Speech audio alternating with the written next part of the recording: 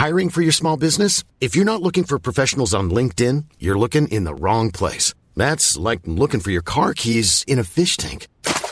LinkedIn helps you hire professionals you can't find anywhere else, even those who aren't actively searching for a new job but might be open to the perfect role. In a given month, over 70% of LinkedIn users don't even visit other leading job sites. So start looking in the right place. With LinkedIn, you can hire professionals like a professional. Post your free job on linkedin.com/people today. Hey, it's Paige DeSorbo from Giggly Squad. High quality fashion without the price tag. Say hello to Quince. I'm snagging high-end essentials like cozy cashmere sweaters, sleek leather jackets, fine jewelry, and so much more. With Quince being 50 to 80% less than similar brands. And they partner with factories that prioritize safe, ethical, and responsible manufacturing. I love that. Luxury quality within reach. Go to quince.com/style to get free shipping and 365-day returns on your next order. Quince.com/style.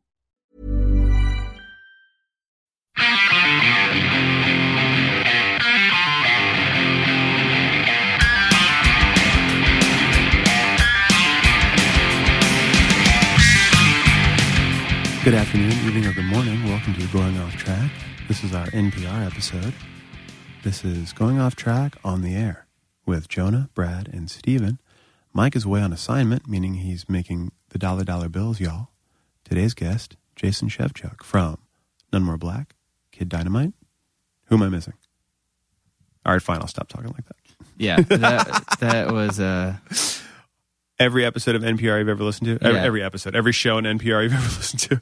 Yeah, but yeah, No More Black, Kid Dynamite. He was also in Bound back in the day. Oh, that's right. A band that not many listeners probably know about. And, it's very cool when you bring like that shit up. Yes. And he's done some other stuff, but Kid Dynamite and No More Black still active. Speaking of which, next Thursday, Kid Dynamite are playing at House of Vans with Joyce Manor, and that is a free show. And I haven't seen Kid Dynamite in a really long time, and I cannot wait. I might actually venture out of the... You should come, and you can sleep over in my apartment. That would be great. I live just down the street. Oh, that would be perfect. All right, let's make a plan. Everybody come over to Jonah's. We'll all sleep over there. It'll be great. Guys, if you're tuning in, you wait to hear the logistics of this plan, which I know are going to exist of Steven being like, I have to ask my wife. Yep. Well, what time would you be leaving? We have to put the kids down. I know. I'll say, so here's a funny story about... trying to do the right thing, and it wasn't even the right thing. It was just this is just me becoming an angry suburban father. So I was driving my wife to the train station, and we live on a street that I'm in a perpetual war with our township to try and get a stop sign, because our street just leads right to the train station, and people just fly down it. What's the argument against a stop sign? Like, who does it hurt? Oh, there's several. There's not enough money in the city planning budget to do it. Also, there haven't been enough accidents there to merit having one. So until myself, my wife, or one of my kids gets run over, then we can get a stop sign. How much does a stop sign cost? It's you pay taxes. Like, what does it have to cost? $75? So many, New Jersey. So many. What if you funded it? What if you just put one up? Yeah, what if you just put one up? Or steal it from another neighborhood? Well, what's interesting is I emailed the township and they said, well, you know what, you can get one of these signs. It's kind of a children at play sign. I'm like, oh, that I have to pay for and put together? So I've almost been, actually, I got a car almost ran me over. I had to jump off my board, which sounds way cooler than I am. And Trish almost got nailed. I'm always fearful of my kids because we have no yard. Because when you move from Manhattan to any kind of house, you're like, this is amazing. And then later you go, wait, we have no yard. This is ridiculous. So I'm taking her to the train, and some two dudes in a Saab just pull up to the stop sign on the corner. We live on a corner. We don't have a stop sign. They do. They're supposed to stop. Just plows through, almost nails us. So I'm the guy that when someone almost hits me, I just lay on the horn for a good minute and a half while I follow them until my wife goes, please stop it. We get the dude's license plate, take her to the train station. Just like, motherfucker, I'm just going to call the cops and give them the license plate and let them know we almost got nailed. Take the girls. We go up to our local bagel place. Oh, shit. I see the car. And I see the two dudes in the car. So I get out of my car with two 2-year-old babies in tow, my posse, like I call them, one hand in each, walk over this dude's car, knock on the door. Some young kid, by young I mean in their 20s, looks up at me. He has one diamond earring in his left ear, which, by the way, that's bad because that means he didn't commit. You know, don't wear just one earring. Just do it. Go for it. You have 2 ears. So, which, by the way, why didn't you pierce 2 nostrils? I'm digressing. So I knock on the door. He looks at me like befuddled, and I just say, in what apparently has now become my dad voice, roll your window down. Rolls his window down, just stares at me. Yeah. I'm the dude you almost ran over. One proving I'm really cool because I said dude. And I've got 2 little girls just standing next to me. It's like, I'm really sorry about that. And then every thought, every piece of anger that's going through my mind, just all this vitriol from almost getting hit, just running into a car. I say, you should be, and I'm telling the cops. So good luck with that. I walk away. Such a What moron. did the kids say? Bah. He just rolled up his window and said, yeah, what are the cops going to do? Nothing, and doesn't care and leaves. I like to think that he was just very scared because he was young. You know, when you're a kid and you get your first speeding ticket and you're shaking, you don't know what to do. Then you're older and you've had about 10. You're like, great, awesome. Thanks for inconveniencing me. So I call the fucking cops and I say, hey, this kid almost ran me over. I've got his license plate. Just want to give it to you. Oh, we can't do anything because we didn't see the altercation. But you can issue a ticket. That's your right. If you want to come down here and fill out some forms. And I went, wait, I get to issue the ticket? Citizen's arrest. And they said, yeah, then you can testify. Knowing in his voice was, you'll never testify. You're not going to waste your time. So the cop followed with, if that's something you'd like to do, would you be into that, sir? And I went, yeah, I would. Yeah, I definitely would. Again with the textiles. Where are they going when you're the one that has to prosecute people? So I said, hey, man, also on my street, people roll through the stop sign. If you wanted to just camp out there, you guys would make so much money in tickets. You'd make all your revenue. And I was serious. And he said, well, if you'd like to camp out and make, give us the money.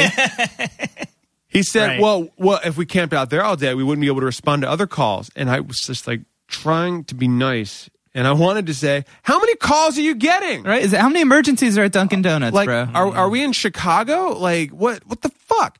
So I said, you know what? I will come down. All right, well, we're here all day. You know, I'm coming at night. And he's like, well, you have 90 days. I went, 90 days? Awesome.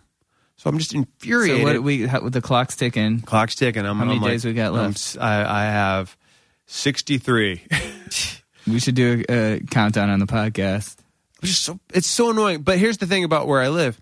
If we have a lovely porch that when we moved into the house, it was pitched. So if you were cooking hot dogs, they would just roll off the grill, which I thought was amusing the first 4 times it did it. So we built a new deck years ago. And I just wanted to extend it out just a foot. Just make it a little bigger. It's on my actual property. This is so whiny, wow, I'm saying. But so the rules are you're supposed to ask the township if you're ever doing any building, just let them know. And they went, oh, you can't extend it a foot. What is on my property? Yeah, but it's in township. So you have to come to a meeting, file a variance, mail a letter to all your neighbors that you're doing actual construction changes, and pay us $1,000. And I went, well, actually, you know what? Now I'm not going to change it a foot. I'm going to leave the size as is because it's nice. You're not getting $1,000, and I don't have to do any of that, right? Yeah, that's fine. Okay, cool. So you just lost money by being a dick, and I don't have a slightly and do it bigger anyways. deck. Who cares? Now that I filed it, I've heard stories that they, come around and check. I got a note put on my door one time that said, we've heard there's a dog and cat here, and you haven't filed the license laws.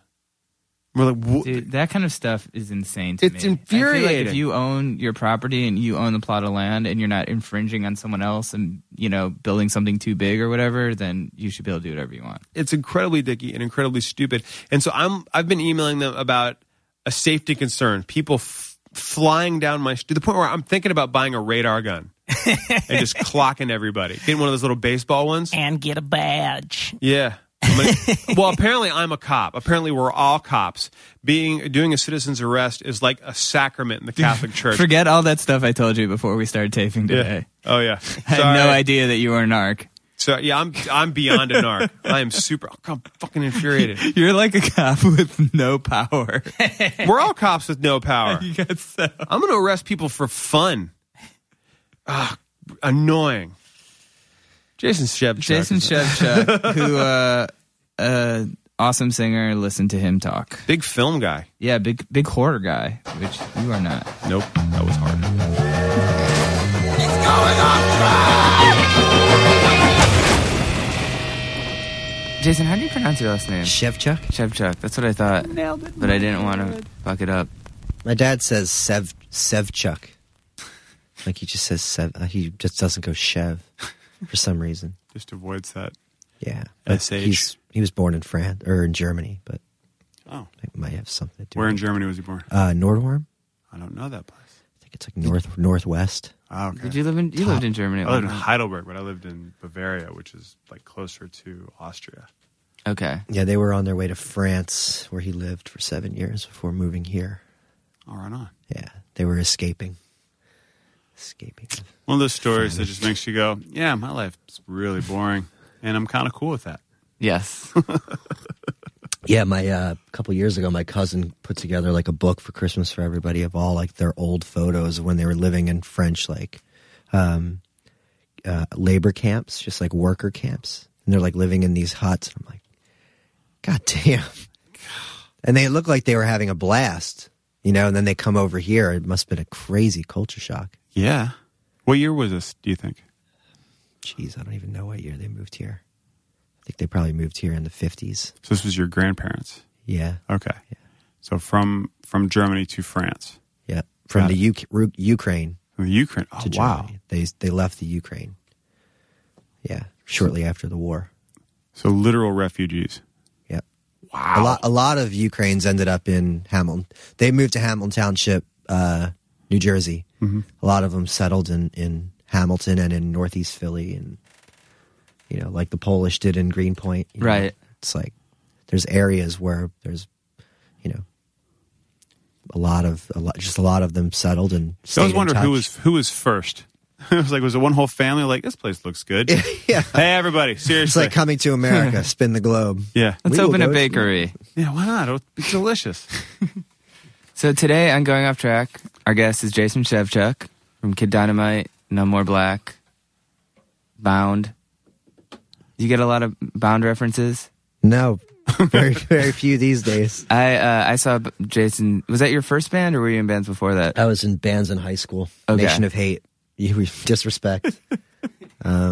Yeah. Those sound like pretty angry bands. Yeah. I was in some hardcore bands in high school called Provoke and Do Respect. Okay. So I feel like we could have played together. These and made bands, terrible music. These bands were more like SOD, like inspired, Okay. MOD. But Nation of Hate had the coolest logo because it was like I joined the band. It wasn't like I was part of the.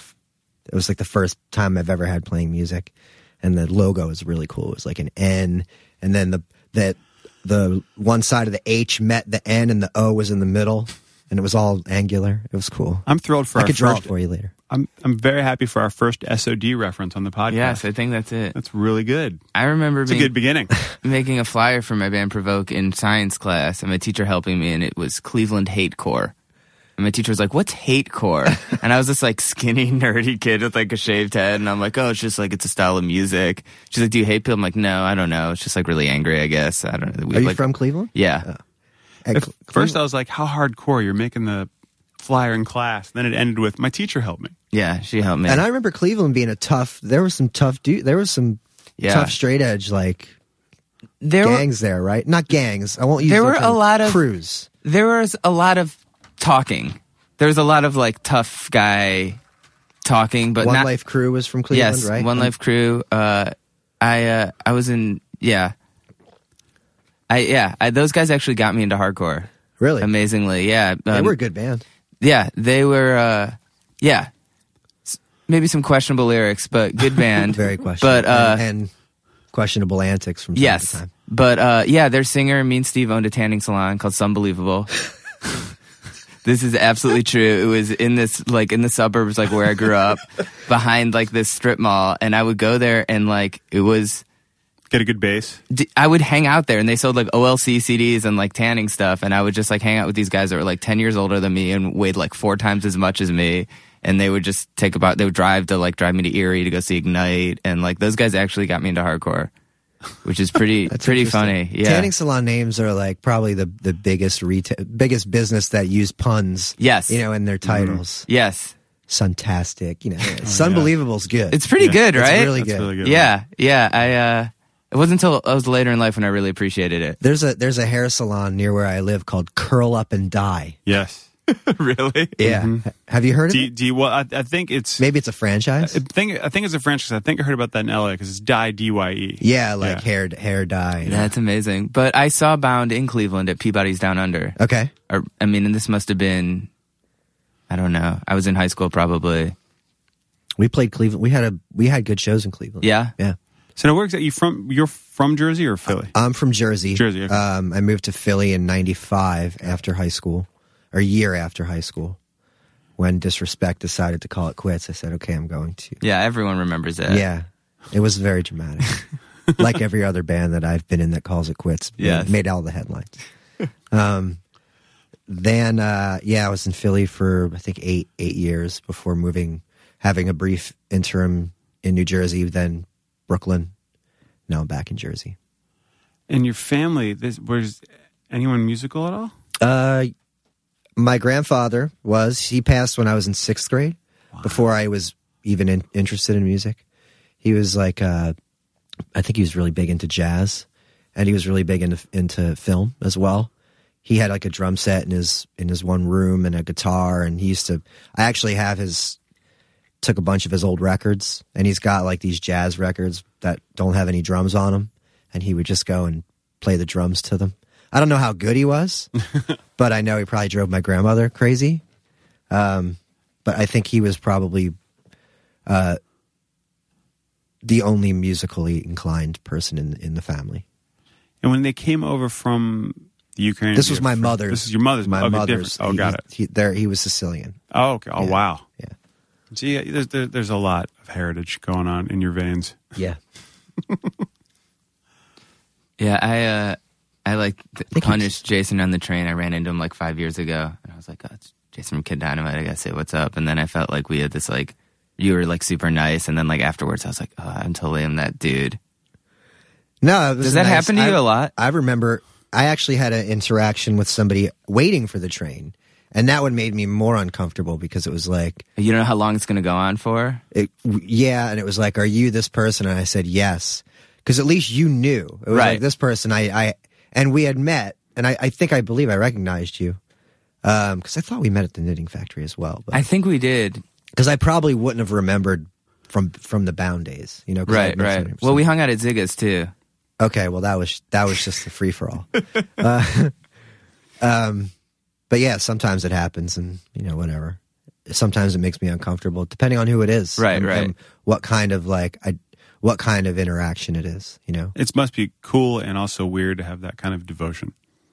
Yeah, yeah, Especially if it's people who didn't get to see the band. yeah, exactly. And for me to be like waiting for a subway, and like I don't think I'm that recognizable. I don't look like a punk dude. If I'm, and for a band to have been defunct for so long, for this person to recognize me, waiting for a train, and just say, she was very nice. She said she was a big fan, and I turned red, and because you're around other strangers that, Right. I think that's what makes me more uncomfortable is people looking at me, Oh yeah. staring at me. But you're much more approachable than Dan. I feel like if I didn't know Dan, I'd be like, Yeah, well, he's big, he's big. but he's very approachable. Yes. Yeah. So what's the timeline? So Bound, and then that goes away, and then what? So what was next? Actually, Bound's last show was the same month as Kid Dynamite's first show. It was the guitar player from Bound said he was going to quit, didn't want to do it anymore. So I was like, okay. Dana decided to move to Boston. A few months went by. We're like, let's book a last show in April. A buddy of mine had tried out for Kid Dynamite, who I had helped him with his vocals to try to because he had never sung for a band before. So, he came over and I tried to help him with phrasing, and he didn't make the band. So I called him after Bound was done, and I said, hey, do you mind if I try out? Because he left me the tape of just the music. It was like 6 songs. And, he gave me Dan's number, and Bound had played the church with Lifetime once, and I was like, hey, I don't know if you remember me. We met at the church, blah, blah, blah. He's like, yeah, I don't know if he was lying or not. And I said, I'd like to come out and try out, and I did, and that was it. What was like? How did Kid Dynamite come about? Because like I felt like Lifetime put out Jersey's Best Dancers, which was like incredible record, and then all of a sudden like they were done and it was a new band. I mean, It wasn't all of a sudden. It wasn't? I think it was they were trying out singers for a good almost year and a half before I came along. really? Like they had been, I think they had recorded the demo without vocals months in order to try out singers. Okay. Because I think what happened was Dan and Steve got together to start a band, and Steve worked at Time Zone in Philly with Dave Wagenschutz's his wife, and then Dan and Dave had some issues at the end of Dave's time with Lifetime. Okay. So they, Steve had recommended Dave to come back to play drums, and they hashed it out, talked it out, and decided to give it a go. And then I guess they recorded those songs, wrote some songs, and recorded them, and just waited for the right singer to come along. What was your tryout like? Were you singing to the tape, or it was like playing all live? It was. Or? I had prepared about a month ahead of time. Okay. Because I had the cassette, and I wrote lyrics and melodies to everything, and would like scream into the pillow in my apartment so my neighbors wouldn't hear me. And I just showed up. It was actually at Dave's apartment on South Street, which ended up being my apartment years later. And it was in his bedroom. He had a futon. We pushed it up against the wall, set up the drums, set up the amps, and that was it. So at the end of it, they're like, "You're in." Or No. It was actually funny because I showed up in an Earth Crisis windbreaker, and it's a totally different type of music. Yes. And I was like, I hope they're not judging me based on, Which of course they were. of course, no doubt. And they were late because they were actually out looking for a practice space with Jim Winters, who played in a band called Turmoil, who we ended up we shared a space with them.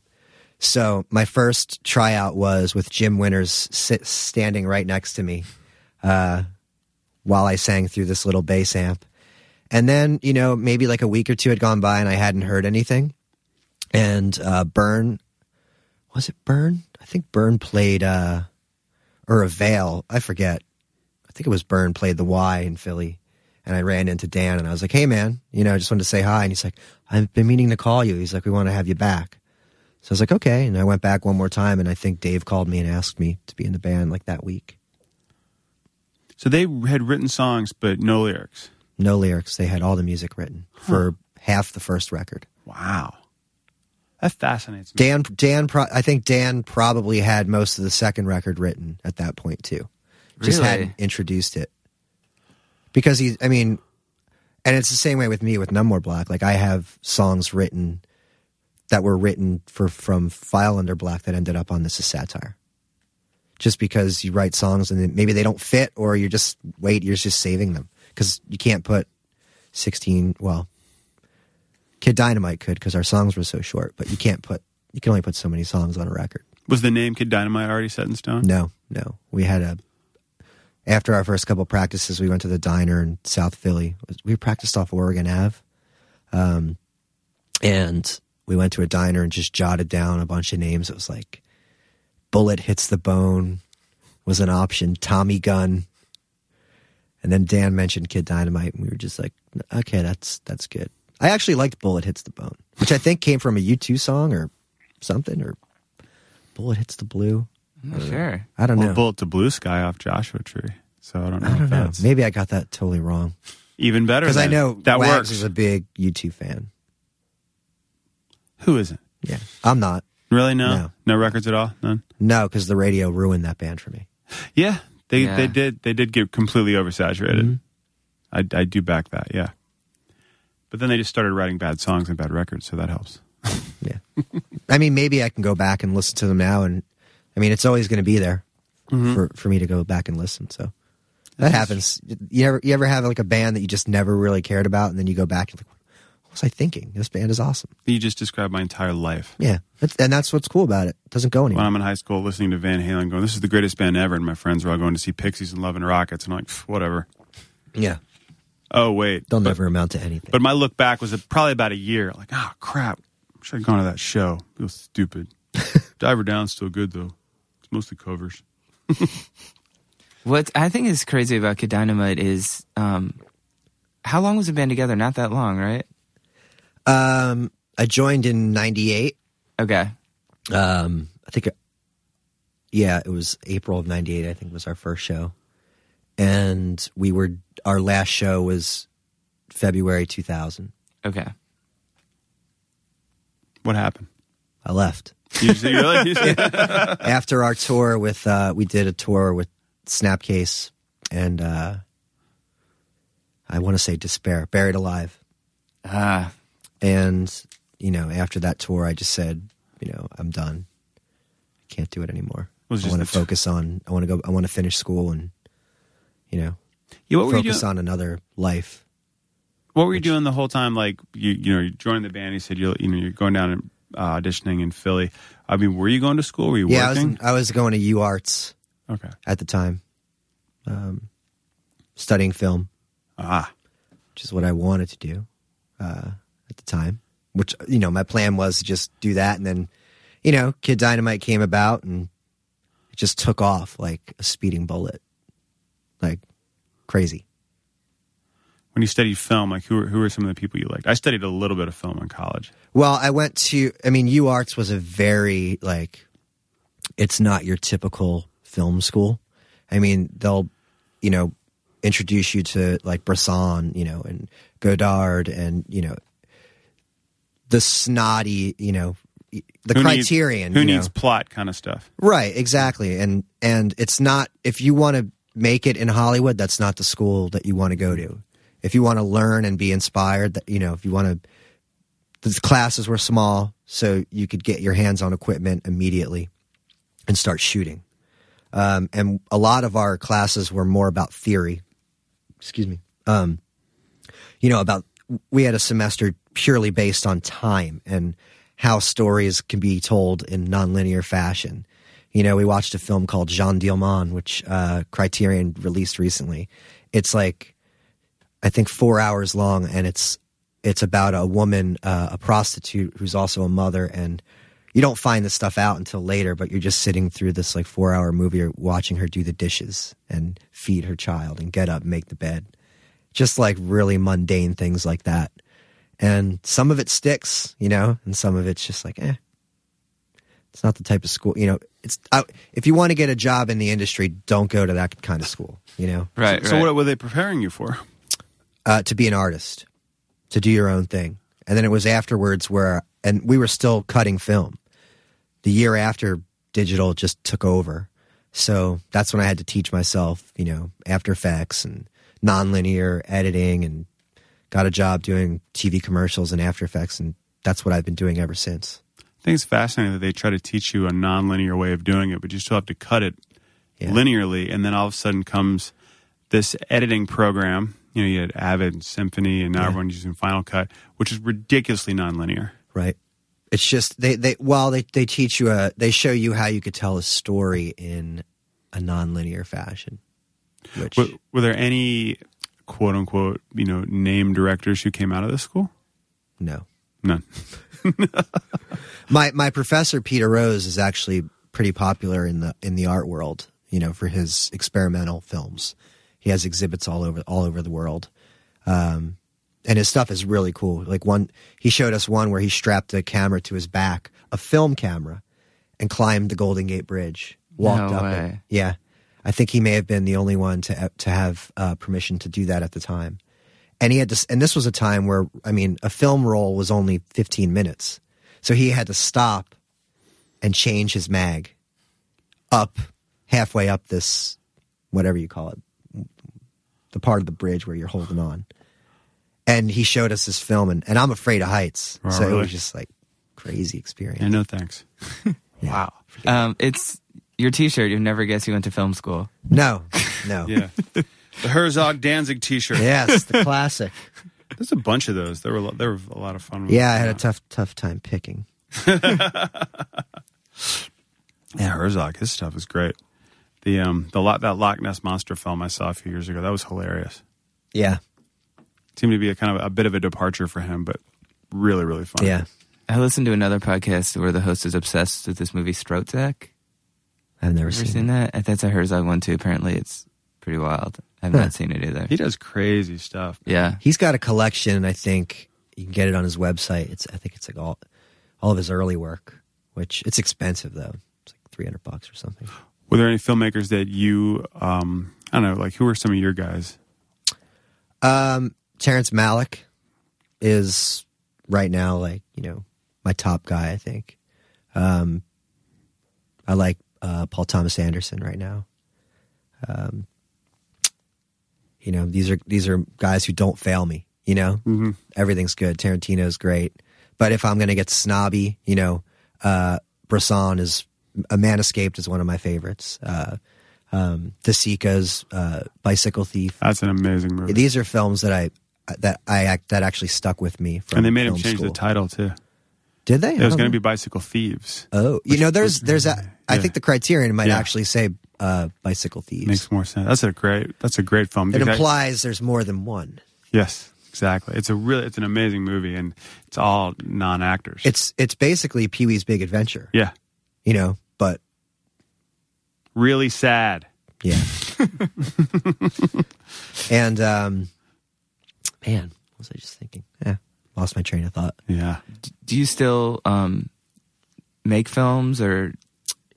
Well, actually, I've just told myself and my buddy Joe, who I went to film school with, who actually works with me at my current job, we kind of decided that we're kind of in the same place where we've let our careers kind of pull us away from what we really want to be doing.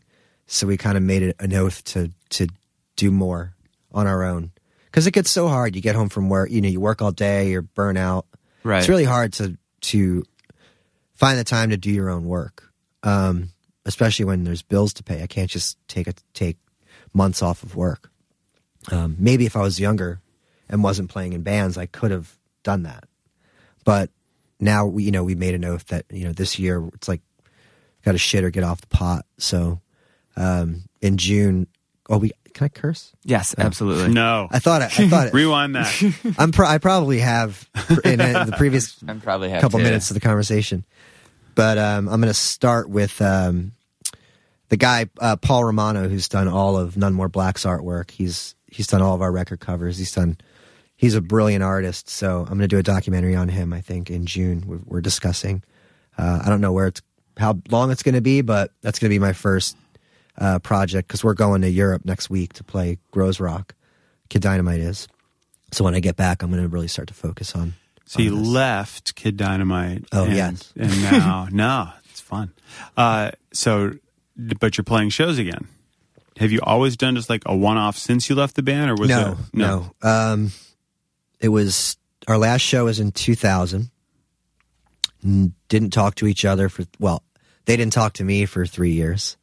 I started None More Black in that interim in 2001, or shortly after our last show. And then in 2003, I think it was 2003, Mark Beamer started, asked us to play a benefit for SSE. And we all said yes. So that was kind of our, let's be friends again. Let's, bury the hatchet. And that went really well. And that was it as far as we were concerned. And then we got asked to play CB's, I think, like the last couple benefit shows at CB's in 2006, I think. Sorry, the dates. No, I do remember that. Yeah, we did that. It was 2005, 2006, and then took a few more years off, and then we played This Is Hardcore in 2010 in Philly, and then we said, okay, look, we don't want to play the East. We're spoiling the East Coast. If we're going to do anything else, let's go to the West Coast. Did a couple festivals and did 2 shows in LA, 1 show in Austin, and then Grows Rock in Belgium. We've never been to Europe, so let's do it. Grows Rock is incredible. My band played it like 2 or 3 years ago. Yeah, None More Black did it last year. So awesome. Yeah, it's fun. See, I got into you retroactively. It was None More Black was my first introduction. Okay. And I loved it Oh, immediately. thank and I can't even remember how I got the CD. I think it was Fell Under Black, maybe. Is that the first one? Mm-hmm. Forgive me, yeah. And I was like, this is fucking awesome. This dude's voice is incredible. Like, the melodies are great. It's really great stuff. And then I met Paul through Rusty from H2O. Okay. And he was like, oh, I'm in No More Black. I was like, oh, dirty pants, blah, slobbery. And then I think I saw you guys play with The Explosion at CB's. Loved Ones. Maybe. Loved Ones, that's it. Thank you. Yeah. Loved Ones. Matt was there from The Explosion, and he jumped on the stage drunk. That's why I remember it as an Explosion show. That was a bad show for me that night. Really? Yeah, I was really drunk. Well, thank you for making me hate it now. Yeah. That was the only time I've ever played drunk, and I'll never do it again. And it was by accident. I was slurring and forgetting parts. It was a mess. How did you accidentally get drunk? Yes. 'Cause I think this has happened to me before, but I need confirmation. This happened to me last night, I think. There was a snowstorm that day. Mm-hmm. So Jared and I, our drummer at the time, drove up early to beat the traffic. You know, so we got to the city at like noon, 1 o'clock. Loaded our gear in whenever we could, and just casually just started sipping drinks. And that just didn't stop. By the time we went on, I was just like, whoa, it caught up to me. And it was a mess. I called everyone the next day and apologized. Well, I didn't get a message, Jason. Very funny. Well, you didn't leave your number at the door. Damn it. I thought Hilly had it at the time. It's ridiculous. I want to back up a little bit. So when you left Kid Dynamite to do the film stuff, what was... I feel like a lot of people in that position would be like, oh, everyone loves this band. It's with these like kind of celebrated guys. Like, what... Did you want to be a full-time musician, or were you like, this isn't what I want to do? I never wanted to be a full-time musician. Really? Because it was always something like, I got my foot in the door at a studio freelancing, doing video, like commercial work. And, you know, unless you're going to be, I was being realistic. I'm not going to, well, Kid Dynamite moved so fast. We put out 2 records in 2 years. Like, it was like, tour, record, and even before, like Dan was finishing his doctorate, so we couldn't tour over the first like summer of '98 or whatever. We couldn't tour till Dan and I were both freed up. Dan finished his doctorate, let's go. And even when he was doing his doctorate, we played almost every weekend for the whole first like 6 or 7 months. Then it was tour, come home, hit the studio, leave for tour again, come home, hit the studio, you know, and it was moving really fast. So I was like, okay, I'm going to lose track of what I really want to do. I don't want this band to end, because at that time, who knows how big a hardcore band can get? Right. I don't know. I've never made any money making music, and we certainly weren't making, you know, I would come home from an 8-week tour and be able to pay my rent, my bills, and I'd go back to work. I was working stock at Structure. You know, I was folding clothes and unpacking boxes. So I said to myself, okay, let me try to get a real job. So then I got in at this production company. And when you're doing freelance work, you have to keep one foot in the door or they'll forget about you. Right. So, you know, at that point, you have to decide, you have to try to find that balance. And every time we write a record, there's that excitement like, oh, maybe we can do this. But then you're on tour and you're like, fuck, you know, we're losing money. Yeah. You know, it's like by the time we could actually make a living at this, we're going to be whoring ourselves, you know? So that's something I didn't want to do. But I think at that age, like a lot of people aren't like super pragmatic or realistic or thinking that way. I mean, have you always kind of had that kind of bigger picture vision, sort of like what's this going to be like 10 years from now? No. I think everyone else wanted to do it. Like everyone else in the band would have dropped everything. I held the band back probably from becoming a band that could have succeeded on the road and made a living and put out records more often.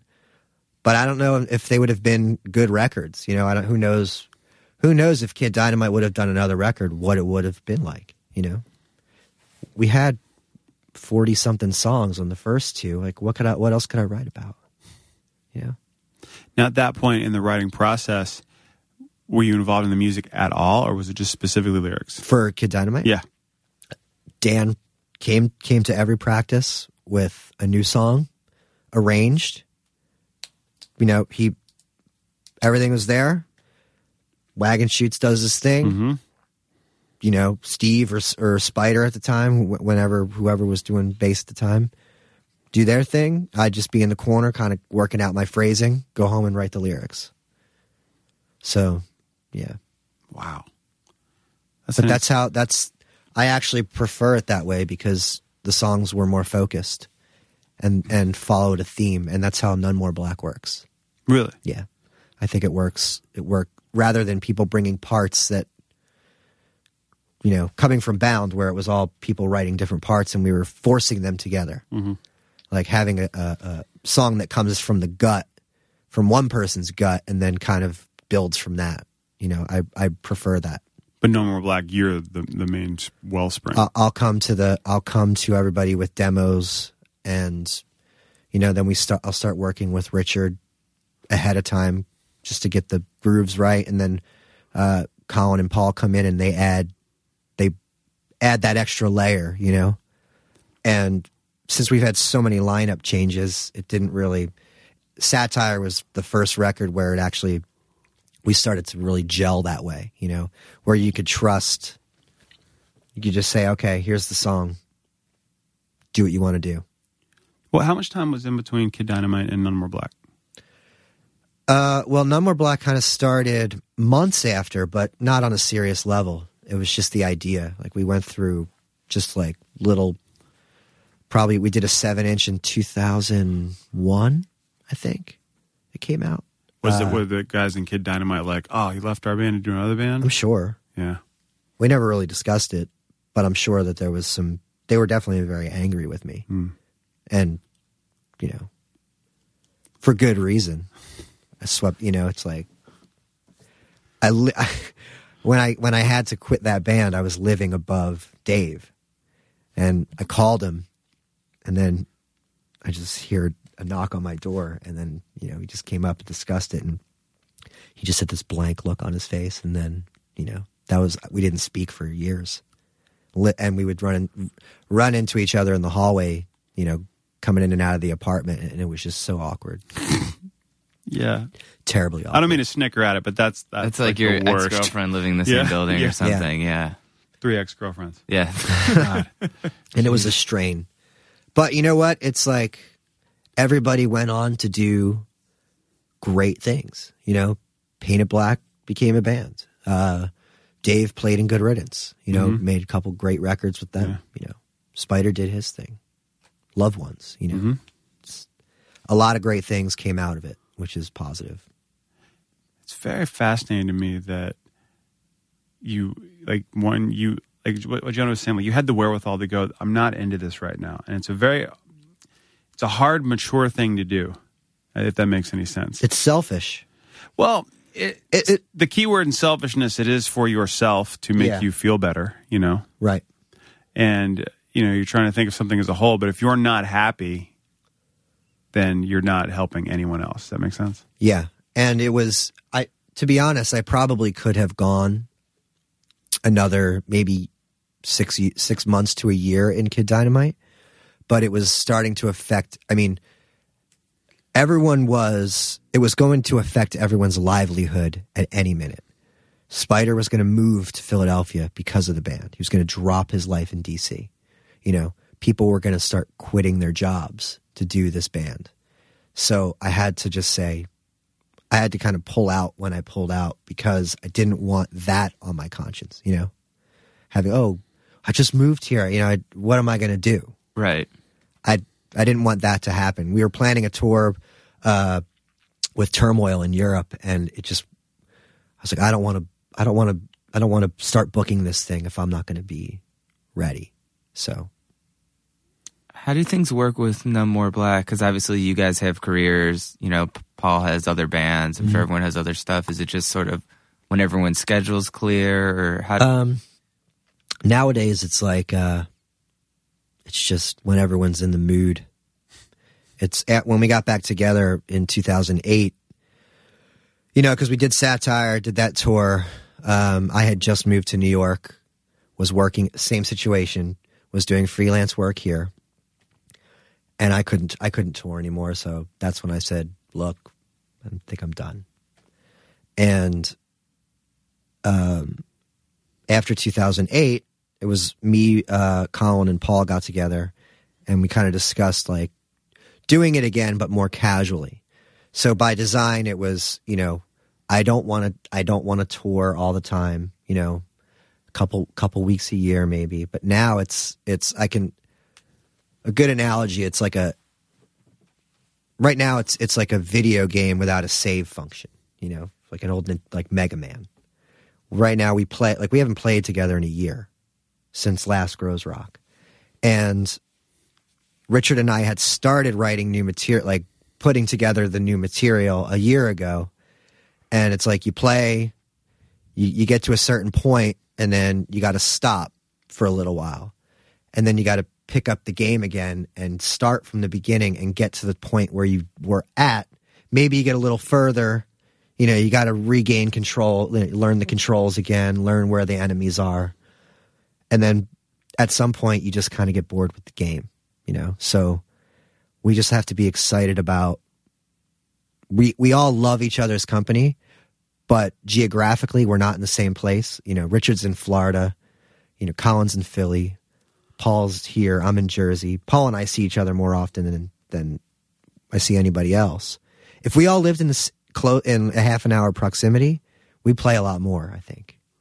Has Paul ever tried to get you to kind of put the blood on and in fact, Barb's paint? And I forget what happened. There was something where I picked up his bass and I put it on, and because sometimes we switch instruments at practice just to fuck around, and I looked down at his strap and I'm like, "Is this goat blood?"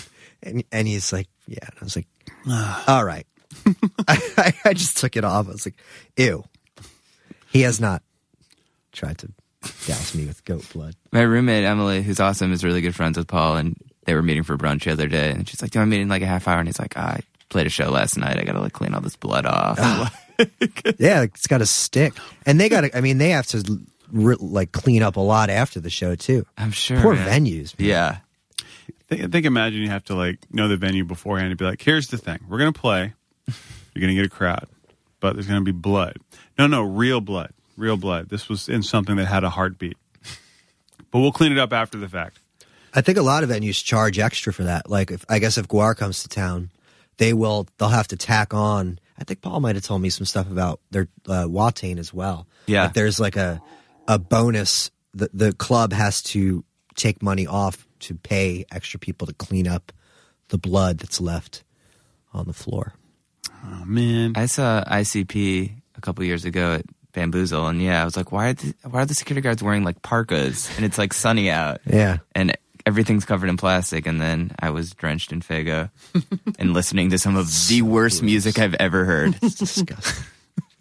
I love how so many people went to that show like, we just have to do it. Oh, dude, I We have to for go sure. and watch this band. I think I would be afraid. Yeah. This was pretty safe because it wasn't really an ICP show. Like, it was a festival where like right, most okay. people were there to see like whatever, Taking Back Sunday. Okay. So it was like very non-threatening. There were like some hardcore juggalos, but for the most part, it was like people like me who were just like see the spectacle. Have you ever seen the documentary American Juggalo? Yes. No. You Dude, look at it. I need It's to on watch it. Vimeo. It's Okay. incredible. I'll Beautifully watch shot, but Yeah. it's like at the gathering. Oh, you know what? I have heard of this. Yeah, I haven't seen it. Yeah. It's like what, half hour long. Yeah. Yeah. But it's like another world, man. Yeah, it really is. There's a guy in my neighborhood who works at Sam's Club, which I frequent quite often. And he's the dude that picks up the shopping carts. And I've seen him a number of times, and went by him and I saw ICP tattoo, and I was like, oh, he's a juggalo. Now I have to, what do I have to say? What do I say? Let me go find some lyrics or something. Remember when ICP covered Let's Go All the Way, this song by this band Sly Fox from the 80s? Was just this crazy, like, it's a typical 80s tune. Wouldn't know the band forever. And for years I thought, I'm going to cover this song. I'm going to join a band specifically to cover this song. It's so great. And rock it up. And then Insane Clown Posse did it. You know what's weird though? I saw an interview with them and I was like, these guys are really articulate and like really smart. They know what Yeah, they're doing. they were on. For sure. They used to go on Stern a lot. Oh yeah. Yeah, and they always just like you said, it's a business to them, Right. You know? And look what they have created. No, absolutely. You know, who And played? they- Coolio played like the Gathering last year. Oh, they had like Charlie Sheen come out and do all Didn't stuff. Tia Tequila get like stuff thrown at her? She did, but I think that's the norm. I haven't heard It that is. name, and I forgot she even existed. That was the last I heard from her. Like she got like booed off stage and like got hit with a brick or something crazy. Whoa. I can't remember what it was. strange. Something got thrown at her. I don't think it was really a brick. That was an exaggeration. You'd think people would be more respectful of, a stripper of her caliber at the Gathering. Do you think that, as we're talking about festivals, here's a good segue, does that make it easier for your bands to play now? Since you're in the space where I imagine I would be in after touring in a band. Like, I don't like touring. This is hard, but I like playing. Now, with so many festivals all over the world, especially in the United States, it's just easier to like, we'll go here for a weekend. Yeah, well, festivals. I much prefer playing our own shows, to be honest. Oh, okay. However, we'll get back to this. I don't really love headlining. We'll get to this, but festivals nowadays are fun because we run into our friends, bands who play these festivals with us, and usually festivals are just. You go, you play your show, and then you just have a good time with your friends, with all these guys that you've come up with through the years. And Grows Rock it's essentially like all these American bands that we know that we just go hang out with, and it's really, they take care of everyone. The food, drinks, backstage. It's just a fun experience. But it's also fun to, do your own show. Because you never know at a festival who you're up against, who you're playing against, if anyone cares. When Kid Dynamite played in L.A., I was a nervous wreck. I was like, I don't know if anyone's even going to give a shit, if we're playing. And it was awesome, Same with Austin. Austin, to me, I've never played like a festival there. I'm thinking, God, there's bands like Spoon playing, and there's a lot of hip people here. Who's going to care to see us? And the show was great. But you Turned out being awesome. didn't headline. No, we didn't. Played in the middle of the day. Right before Cannibal Corpse. Oh, that was a good Yeah, spot. they to lent play. us their gear. It's very nice. You're like, it's cool. I'm familiar with Blood. I know Paul. What's also crazy is like I feel like every band from that era, like 10, 15 years ago, is back together. So it must be interesting to go to these festivals and see like Snapcase or whoever. I don't know if Snapcase Yeah, we haven't specifically, done something with Snapcase yet. but it seems like a lot of the bands from that era Yeah. are kicking. Into Another's back, who I haven't seen. I'd love to, but I saw them with Seaweed. yeah, so did I. Yeah.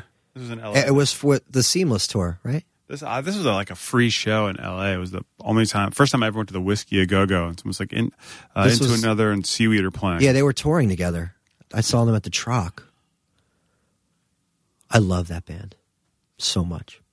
They're like the Zeppelin. I call them the Zeppelin of like hardcore because they were on a hardcore label and they were just no one sounds like them. No. And the level of musicianship of that band will blow your mind. Peter Moses is just Yeah, the dudes mind-blowing. could really, really play. I don't know what they're like now because now they have 2 guitarists, and Tony's no longer with us. So it's like, who's playing bass? I don't know what it's like. Why don't you like headlining? It gives me too much anxiety, I think. Since 2008, when we got back together, I've gotten much more anxious, to the point where my stomach goes in knots and I throw up before shows. And like I end up going to the bathroom a million times. Even I can't eat. It's like, are people going to stick around? Does anybody care? We don't practice that much. Like, are we even going to be good? Is my voice going to hold up? This is our 3rd show straight. The longer I go without playing, my voice just, it's a muscle that has to be exercised like any other muscle. So gives me a great deal of anxiety. I'd rather play main support or, get up, get off, and hang out, Have you always been prone to anxiety? No. Just, wow. I've never had stage fright before. It's just now it's starting to kick in. Wow. Wow. It's weird, isn't it? That is weird. So you have a fear of heights? Or, Yeah. Definite fear of heights. Okay. And then do you have any other anxieties? Or any other kind of phobias? Yeah. Spiders. I mean, that must have been hard when he was in the band. Bam! Damn, Wow. Zing. I mean, I'm not, if I see a little spider, I'm not like crawling up. Right. It's like, So I find the stage fright thing really fascinating because I've always gotten nervous before talking in front of people. Or no matter how often you do it, there's always nerves to it. Uh-huh. And it depends on what you're doing and how you're doing it. But then do you find when you get out there, it dissipates?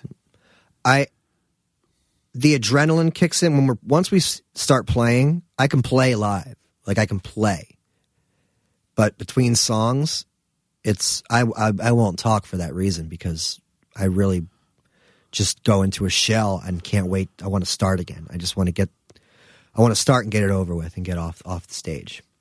Not one for banter. No, because at some point it just becomes redundant. Yeah. What do you say? Hey, Chicago. Yeah. You know, we've played with bands where by the end of the tour we knew exactly what they were going to say between every song. Right. Yeah. That to me, it's interesting though that that's like a relatively recent thing. Like having done this for so long. Yeah. Oh, having anxiety. Yeah. That part is interesting. But to I me. think maybe it comes with the fact that I've stopped doing it. Right. You know, When you give yourself a moment to think about what you're actually doing, you know, it can be nerve-wracking. yeah. Now, when you do these mini tours, if we can call that, or one-off gigs, or whatever, you still doing freelance work?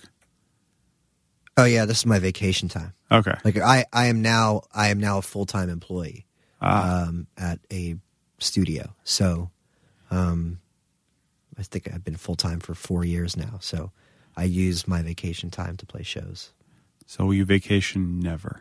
Well, luckily I've accrued enough vacation time where, you know, some of it goes, you know, with my wife. Some of it will go towards the band or a new record or another project, whatever. You know, if I want to go film some stuff, you know, you got it's more stuff to balance. Do you have a plot or idea for what you're going to film? Besides, you said a documentary, but like, would there be like, I don't want to say a feature, but you know, I have. Well, I'm going to do the Paul Romano thing, and then there's something else I'm chasing, which may or may not happen. Whatever. I hope it happens, but it'll be exciting if I can get it. If I can actually get the parties involved to agree, it's going to be pretty cool. And you don't want to announce that now? I can't. It's nothing like. It'll be big for me, you know, because it'll give me a big feature length project to sink my teeth into. But, and is it straight up directing? it's everything. Everything. Yeah, Wow. not acting. It's documentary, but Yeah, it's, documentary. It's, Mostly documentary based. yeah. Okay, great. Yeah. I dig that sort of It'll thing. be fun. I'm excited about it.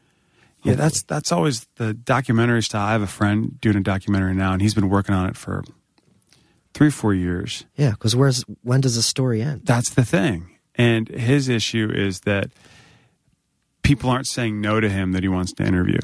So he'll think he's wrapped it up, and then he gets somewhere else. So with that kind of, I don't know, like, if you want to go into a documentary, are you prepared for how long it's going to take? Yeah. Luckily, like, well, I can't. I don't want to talk about it because I don't want to jinx it. But a lot of the work has been done. Okay. On this particular, it's true crime related. Nice. Because I'm really into like true crime and you know, that's my thing. I like investigation discovery. I'm into serial killers and all that crap. So, I mean, I'm not into like what they do, but I'm into the, you know, how they're caught and, you know, stuff like that. You ever read From Hell by Alan Moore? No. I've seen the movie. Is that The movie's garbage, Yeah. but the I judged it. It was crap. The comic, I just made your day. When you leave, go buy From Hell by Alan It's heavy. Moore.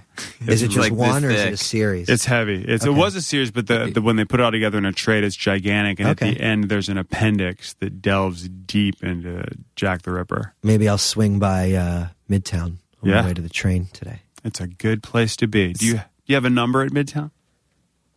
Do I have a what? Ah, see? If you go, you can get a number, and if you spend... Oh. So nerdy.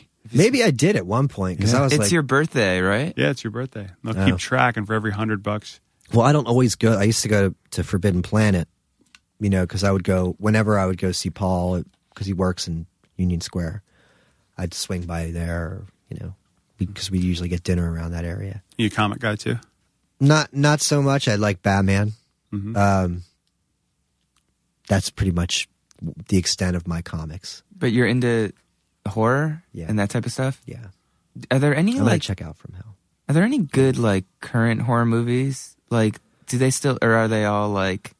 I feel like whenever I see Remakes? them, they're like 3D remakes, and Yeah. I'm like, You know, I'm psyched about Lords of Salem, even though I just read a terrible review. And I don't necessarily love Rob Zombie's writing or his wife's acting, but I love his visual aesthetic. Mm-hmm. And I didn't see the Evil Dead remake, which was panned. It's like people pan things and then people get excited about things. I think Beyond the Black Rainbow is pretty interesting. But yeah, you're right. There's not a whole lot going on that's not because people want to make money. right. It's probably more like straight to DVD or I didn't see The Collection, which was, I don't know if you saw The Collection. No. I feel like everyone wants to make a franchise these days. But not to say there's not some good independent stuff that I probably haven't seen. I mean, not all over the place, so I can only watch so much. Ah, dude, the horror, no, I can't do it. No. No, I freak out very, very easily. That's what I like about it. You see, I don't need to feel that way.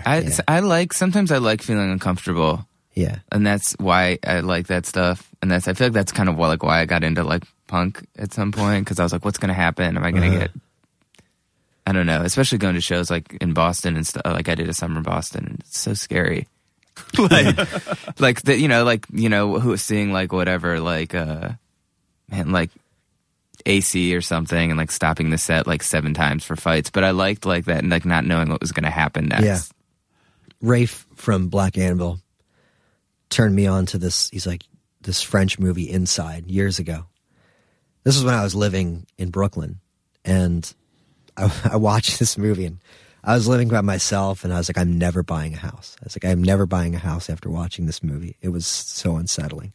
I changed my mind since. I am going to buy a house, but that movie, I if you like, you know, a thrill ride, it's really thrilling, very suspenseful. I grew up in Northern Virginia, and we'd go to shows in Georgetown, and I wouldn't walk by the Exorcist steps. I would drive around the block to avoid it, to park. So I'm a big weenie, and I'm fine with it. I remember seeing Zodiac in, I think I saw it at the City Cinema on 2nd Ave. Okay. And the idea that they didn't ever find him or like actually close the case. And I know the guy is not out there killing people, but I was so afraid walking home that night, like walking to the train. It was dark. I'm walking home. Like, I had that like eerie feeling, and I like it. Like I like to feel that way. No. I get freaked out when I take the garbage out at night because I'm always checking for zombies. That sounds ridiculous, but I always am.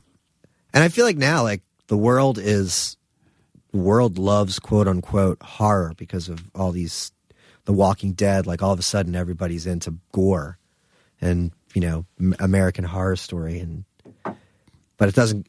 Everyone's kind of like jumping towards that sort of stuff, where that's just kind of like, I don't know, surface level. Did you ever read The Walking horror. Dead? No, I have no interest in it. I don't even like the show. I thought the comic was okay, and I didn't like the show.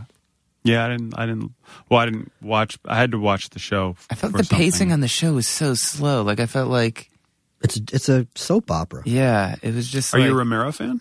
Yeah, absolutely. Well, not so much late, but I appreciate it for what it is. Like I know a lot of people don't like Land of the Dead, but I thought it was interesting. I thought it was an interesting idea. That the zombies have taken over. Yeah, and like there's this like one island that's safe, and at the tower. And, I don't know, kind of like that stuff. He was in Nightbreed, the Clive Barker. Was he? I think Romero was in it. I think he acted in it, but I don't think. I don't remember. remember that. I haven't seen Directed it. Nightbreed in a long time. That's I a remember crazy- really liking it. Yeah, Yeah, it was fair. Clive Barker's a wild one. Yeah. Hellraiser's like it holds up. I don't know when the last time you saw it. I haven't seen it since I was like a little kid, probably. I watched it recently. It holds up. Really? Yeesh. Even the practical effects. Some shots are a little wonky, but it's like, wow, it still looks cool. Are you a big? I know this has been in the news lately with all the effects houses. Like, Oh yeah. it's like I mean, not getting their due with all these movies. yeah. I mean, they should. They really should. Hell What do you yeah. mean? What's going on? It's like Life of Pi. Uh-huh. Like wins best director, but the movie is mostly visual effects, and of course you need a director with a vision to do it. But it's like if you look how they made it, it's a lot of green screen, and Right. it's gorgeous and it's made for 3D. But these places are going under; they're not making any money, and they're literally doing all the work trying to make the unreal look real. You know, and from your perspective of working in this field, I guess. Yeah. Like, Of course they, I work in advertising, so I don't feel that like I get paid to do a certain thing, but these people rely on making movies for their, to keep their business alive. And they are essentially making these movies profitable. You would go see the Avengers, and if the Avengers was like practical effects, it wouldn't be interesting at all. But because people are flying around and all these amazing shots are being created, it's like you should get the credit for that, and you should be getting paid yeah, for it. flat out. Because these movies do make a lot of money, and half the you take a star, it's like who's doing the stunts aren't even. It's all CG people, It's crazy. I don't know. But I you know what? I really enjoy movies. I appreciate when movies don't use visual. Now they use them to replace the sky. If you watch Boardwalk Empire or anything, that's why the reason I won't watch it is because the sky looks too perfect. Yeah. It's like everything's got to be perfect. Game of Thrones does it too. Just have a gray sky, have a normal sky. It's not going to kill you. I think it might be in the way that it might not have been that way that day. I know, yeah. Like, did you ever see Oh Brother? There were no clouds in the 20s. No, at all. Did you ever see Oh Brother, Where Art Thou? Yeah. First? That was like the first movie where they tweaked everything. The colors, yeah. Yeah, like it's Digital like, intermediate, yeah. that's what they call it. Yeah. It's they filmed it. It's a lush green day, but then they shot it to make it look Dust Bowl era.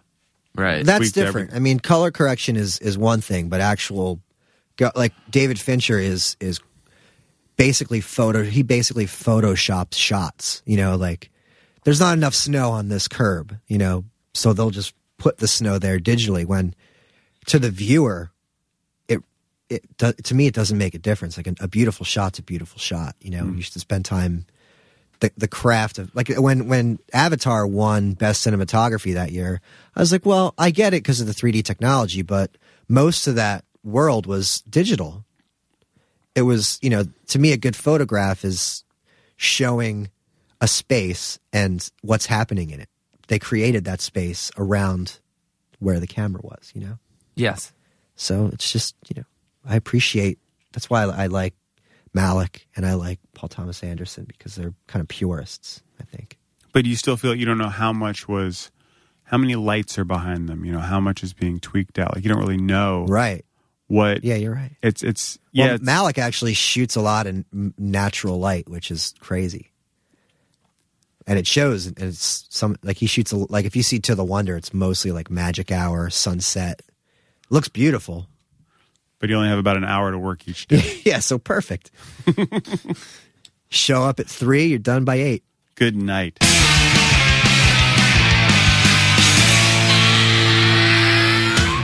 Jason Shevchuk, he knows what he's talking about.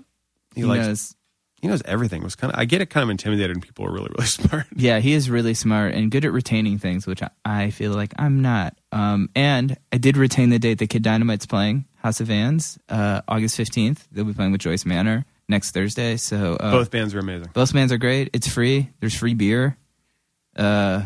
I don't know what else you're going to do on August 15th. It's so great. You could go on our website, goingofftrack.com, and donate money to have our podcast continue running. If you like it so much, we hope you do. Send us an email at facebook.com/goingofftrack. Like us, watch us on Twitter. Tell Jonah to turn off his phone. Who is that? Lucas Previn? It is Lucas Previn. Whatever. It's not like we'll ever have him on. Yeah, we'll talk to you next week.